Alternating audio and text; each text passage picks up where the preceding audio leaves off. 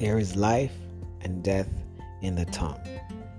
Many times, people are going through diverse situations in their life, and we can't tell all the time how they're feeling or what they're going through.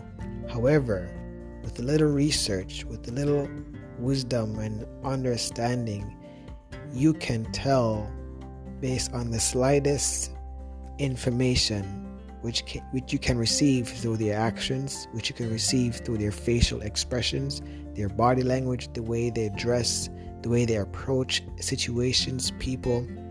You just have to look for these signs.